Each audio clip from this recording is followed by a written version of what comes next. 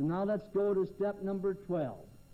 Having had a spiritual awakening, as the result of these steps, we tried to carry this message to alcoholics and to practice these principles in all of our affairs. Now this used to say, having had a spiritual experience, but they changed that. And the reason was there were too many guys and gals in AA waiting the hot flash, you know. Whereas emotion has nothing to do with our relationship to God. So they changed experience to awakening. Now, experience originally meant experiencing spiritual health. In other words, the first time I prayed, the first time my sponsor came to see me, every little help I got, that was experiencing spiritual health. But in order to understand it better, they now use the term awakening. And that means exactly what it says. How do you awaken in the morning? Now, I'm talking about the mind run of people. You don't suddenly stand up and say, let's go. Takes a long time to awaken. Some of us, it takes an awful long time. So we gradually come to realize a new attitude toward life, toward reality, toward spiritual living. That's the new awakening. As the result of these steps, now notice that. A lot of fellows will come along and say, well, look, Father, I've been around a long time and I ain't never had no spiritual awakening. Well, it says as the result of these steps. So maybe we better begin again. It doesn't say we can skip from 1 to 12 and have a spiritual awakening. You might skip from 1 to 12 and stay sober, at least dry. But you're not going to have this new realization of the true values of life and living and adjustment to reality unless we take these steps one by one. Each one gives a little. And the cumulative result is this realization of these new attitudes toward life. We tried to carry this message to alcoholics and to practice these principles in all of our affairs. Now, what do we mean, carry the message? The so-called 12-step work. Does that mean just calling on a fellow when he's sobering up or a gal when she's sobering up? No. That's part of the 12 step. Any activity in or along the group, participating in the activities of the group comes under 12-step activity. Therefore, attending meetings with a realization to give something to that meeting. You know, so many go to the meeting and say, well, it's getting so monotonous. Had a lousy speaker this evening, I got nothing out of it. Well, if you went to give, you have to succeed. Every meeting would be a good meeting then because there's always someone to receive. There's lots of new fellows and gals around waiting for someone to talk to, for some attentive ear that they can talk to hours on end instead of running the other way when they come around. We go to the meeting to encourage the rest of the people that are there. Wouldn't you have felt funny if everybody had the idea of going to get instead of to give? And the first meeting you went to, nobody was there? Well, if everybody figured that way, that's what would have happened. So therefore, if we go to the meeting to get something out of it, or to give with our present encouragement to the others there, we will have accomplished a lot, and we will get a lot out of it. No matter how terrible the speaker is, or no matter how good he is, we will get a lot for ourselves, because it's in the giving that we receive. Then making calls when asked. And here again, I'm afraid some of the old-timers might sit and listen that haven't made a 12-step call for a long time. That's insurance against the slip. That's 12-step work. That's part of the 12-step. Now, it's not for me to say how often a person should make a 12-step call. Each one has to decide for himself. But I believe that if a fellow or a gal gets away from that completely, he's on dangerous territory. Because that, we call it, at least in our part of the country, is insurance against the slip. I don't go on that 12-step call to sober up a drunk. I go on that 12-step call to keep me sober. Then I have succeeded.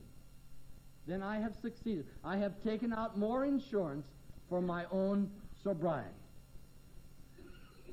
Then speaking when asked. And right away a lot of people say, well, after all, I'm not a professional speaker. Well, the book doesn't say anything about professional speakers. It says, tell them what happened to you. You know that backwards.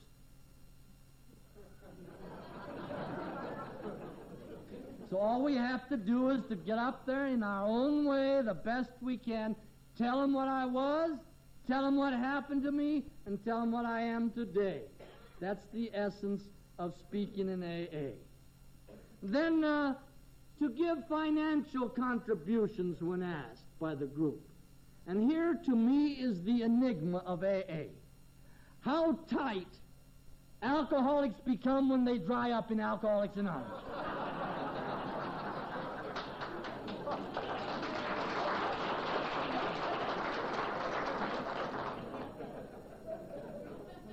The same guy or the same gal who thought nothing of going into the tavern, laying down a $20 bill and say, "Set the house on me." Now the poor chairman or the secretary asked for a little extra donation. They yell to high heaven, really, and right away they bring out that time-worn excuse, no dues, no fees, what's the matter? When they put the 2 bits in the basket, you can hear their elbows squeak. This is a give program. Sharing with what God has given me in my years of sobriety is doing 12-step work. Then by giving good example of complete sobriety to my family, to my friends, in my social life, to my business associates and so forth. By giving an example of total sobriety. That means by working and using the program not only to stay dry, but to be new people, to become sober and happy and adjustment to reality. Then by owning, reading, and rereading, and loaning the big Alcoholics Anonymous book.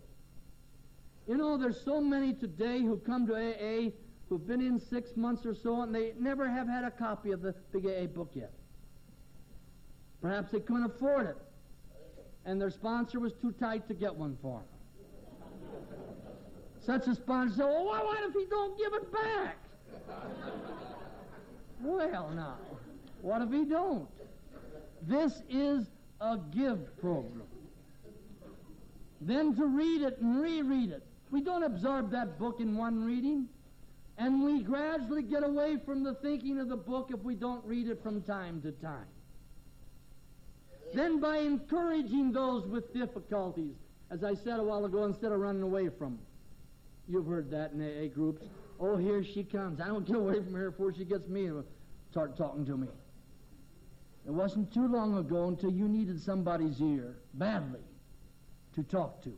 So let's give them a willfully listening ear to the newcomer. Then serving as chairman when asked in the group. Then, as the big book tells us, doing all these things with a conscious sacrifice of disciplining ourselves away from habits of selfishness into habits of unselfishness and love. That's exactly what it says in the big AA book. We do these things in order consciously to discipline ourselves away from habits of selfishness to habits of unselfishness and love. Now we do all these things, and then we say we practice these principles in all our affairs. Now what are the principles we learn in Alcoholics Anonymous? Well, I don't think you will find a list of such principles as such, but I have made such a list by listening all over the country and all over the world to the various groups and to the discussions in AA, through the things that I have learned and listened to, and I have jotted down, for those who wish to use them as a guide, a list of 25 principles which I'm sure you will recognize as having been discussed in your group sometime or another. First, I am an alcoholic. Remember when we learned that principle? Gee, what a shock. I can't drink. Not that I shouldn't drink, not that it's wrong for me to drink, I can't drink. I am an alcoholic. And although I'm sober 10 years, 20 years, I'm still an alcoholic. That's the first principle we learn. I am an alcoholic. And then the principle, first things first. What gave us so much difficulty in life? We tried to put the third things first and the fourth things fifth and so forth. And as a result, we were all mixed up in our living. Now we put first things first, second things second, third things third, then everything goes along smoothly. Then the principle of easy does it. Remember when you learned that one? Probably it was your first meeting. You were asking everybody, how long is this going to take? What's going to happen, you know? And suddenly somebody said, look, Bud, you didn't get drunk overnight. You're not going to get sober overnight. Take it easy. Easy does it. It takes time. We are human. We are rebuilding, as I mentioned in one of the other steps, a character. And that takes a long, long lifetime. Easy does it. Then the 24-hour program, we learned that. 24 hours at a time. The past is in the hands of God, His mercy, and the future is in the hands of God's providence. Today alone is mine. And my tomorrow is going to be determined not nearly so much by my plans for tomorrow as it's going to be determined by my actions today.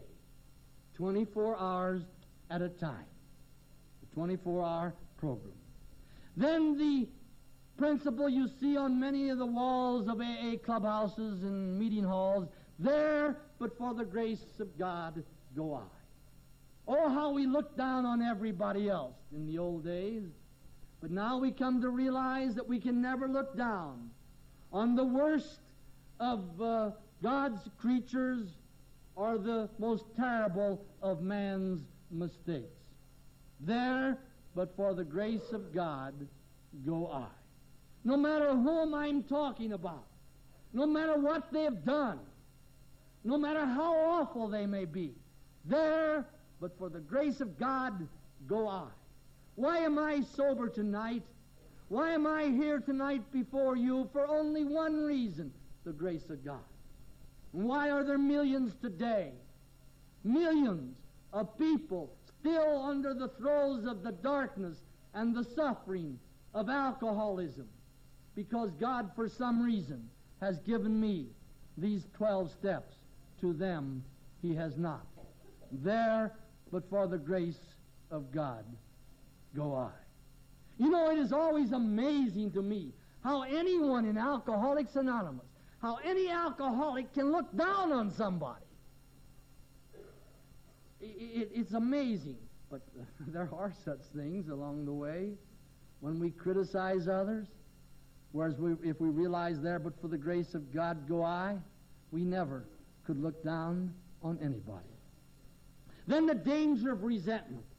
We learn that now there's an automatic tie-up inside between resentment and the craving for alcohol. Therefore, I cannot tolerate resentment. Therefore, when I become resentful, I will get rid of it. Promptly get rid of it, lest it cause me to crave alcohol again. Then the value of apology. We used to think that apology was for mamby-pambies. But now we know that apology takes courage. When apology is in order, it takes real courage, and it makes real men and real women. I say when apology is in order. I don't mean a guy going around and saying, oh, pardon me, pardon me, pardon me. I don't mean that type of person. I mean when there's reason for apology, that apology takes courage and makes a man and makes a woman. The value of apology. To make direct demands. Then the importance of decision. We learn that most of our problems in life start with indecision. And we being made of a simple soul substance, we cannot tolerate indecision. It tears us to pieces. Then we're told by the very word, de cito means to cut in half. Therefore, if I make a decision, even if it's wrong, it's better than no decision. The problem is halved by making up my mind. Make up our minds. We either are or we aren't. Like the new guy who comes to AA, you might think he's a little alcoholic. There's no such thing as being a little alcoholic. You either are or you aren't. Then the principle, honesty is the best policy. And we learned that in childhood. And then we lost it along the way, and we ended up as pathological liars. But now we realize that nothing counts but honesty. Honesty is the best policy. Then AA comes first. And this means exactly that I use AA inside me. That's important. That's first in my life. Not that I use AA activity as an excuse to get away from home. To get away from the young lady at home or the wife or the husband. You know, there's a lot of them do that. One guy came to me just recently. He says, Father, he says, you know, my wife, she's just raising Cain about me going to AA. I says, well, how often do you go? Well, he says, I only go every night. But he says, the book says AA comes first. Yeah, AA inside. It doesn't say my AA activity comes first. I come first with God, and then my family, then my friends, and then my enemies. That's the order of charity. Then the value of giving, that it's in the giving that we receive. That we only keep what we give away, and when we die, the only thing we take with us is what we have given away. The value of giving. This is a give program. Then the necessity of action, of doing something about the problem. Instead of thinking it out, do something. Action is the magic word. The value of acceptance. That no matter how bad the problem is, no matter how complicated the circumstances, I can always, if I have to, accept it. And that is a solution. The value of acceptance. Tolerance for my neighbor. I may not like him, but I will love him. In other words, I may not like a person, but I have to realize he is a child of God the same as I am. Therefore, I love him, I wish him well. Although my nature, emotionally, I may not like the person. Then the value of humility, that the basic structure of all life is humility. I am what I am. And that's the only thing I really have to build on. What made me fall to pieces, I was trying to build on something I wasn't. Of course, I had no foundation. Humility tells me I am what I am. Truth is humility, and humility is truth. Then the myth of perfection. In other words, there's no such thing as perfect people in this world. No matter how long I live, I still will be imperfect. The necessity of prayer and meditation, which we just took in the 11th step. The necessity of the inventory, which we just took in the 10th step. The value of carrying the message, and all that means that we just got through discussing in this step, step 12. Then the value of the principles of the Lord's Prayer, which we enunciate to end all AA meetings throughout the world. That we're all children of one God who is our common Father. It makes no difference whether I'm black or white or rich or poor, Catholic, Protestant, or Jew. I'm a child of God, the same as the next person. We have one God who is our Father. Then the principle, no one starts at the top. That's another reason we got into trouble. We were always going to start at the top. And only when we got to the point where there was no place to go but up, then we got somewhere.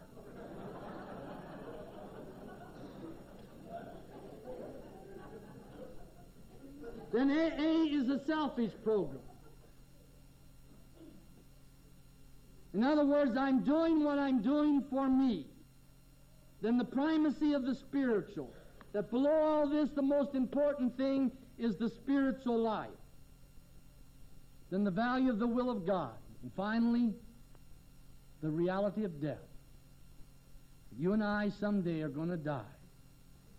And so I'm going to close by saying that when that day comes, there's one sincere wish that I have down deep, that I shall meet you all again when that day has passed into the eternal serenity that is God's. And may God grant will someday be ours. May God love you.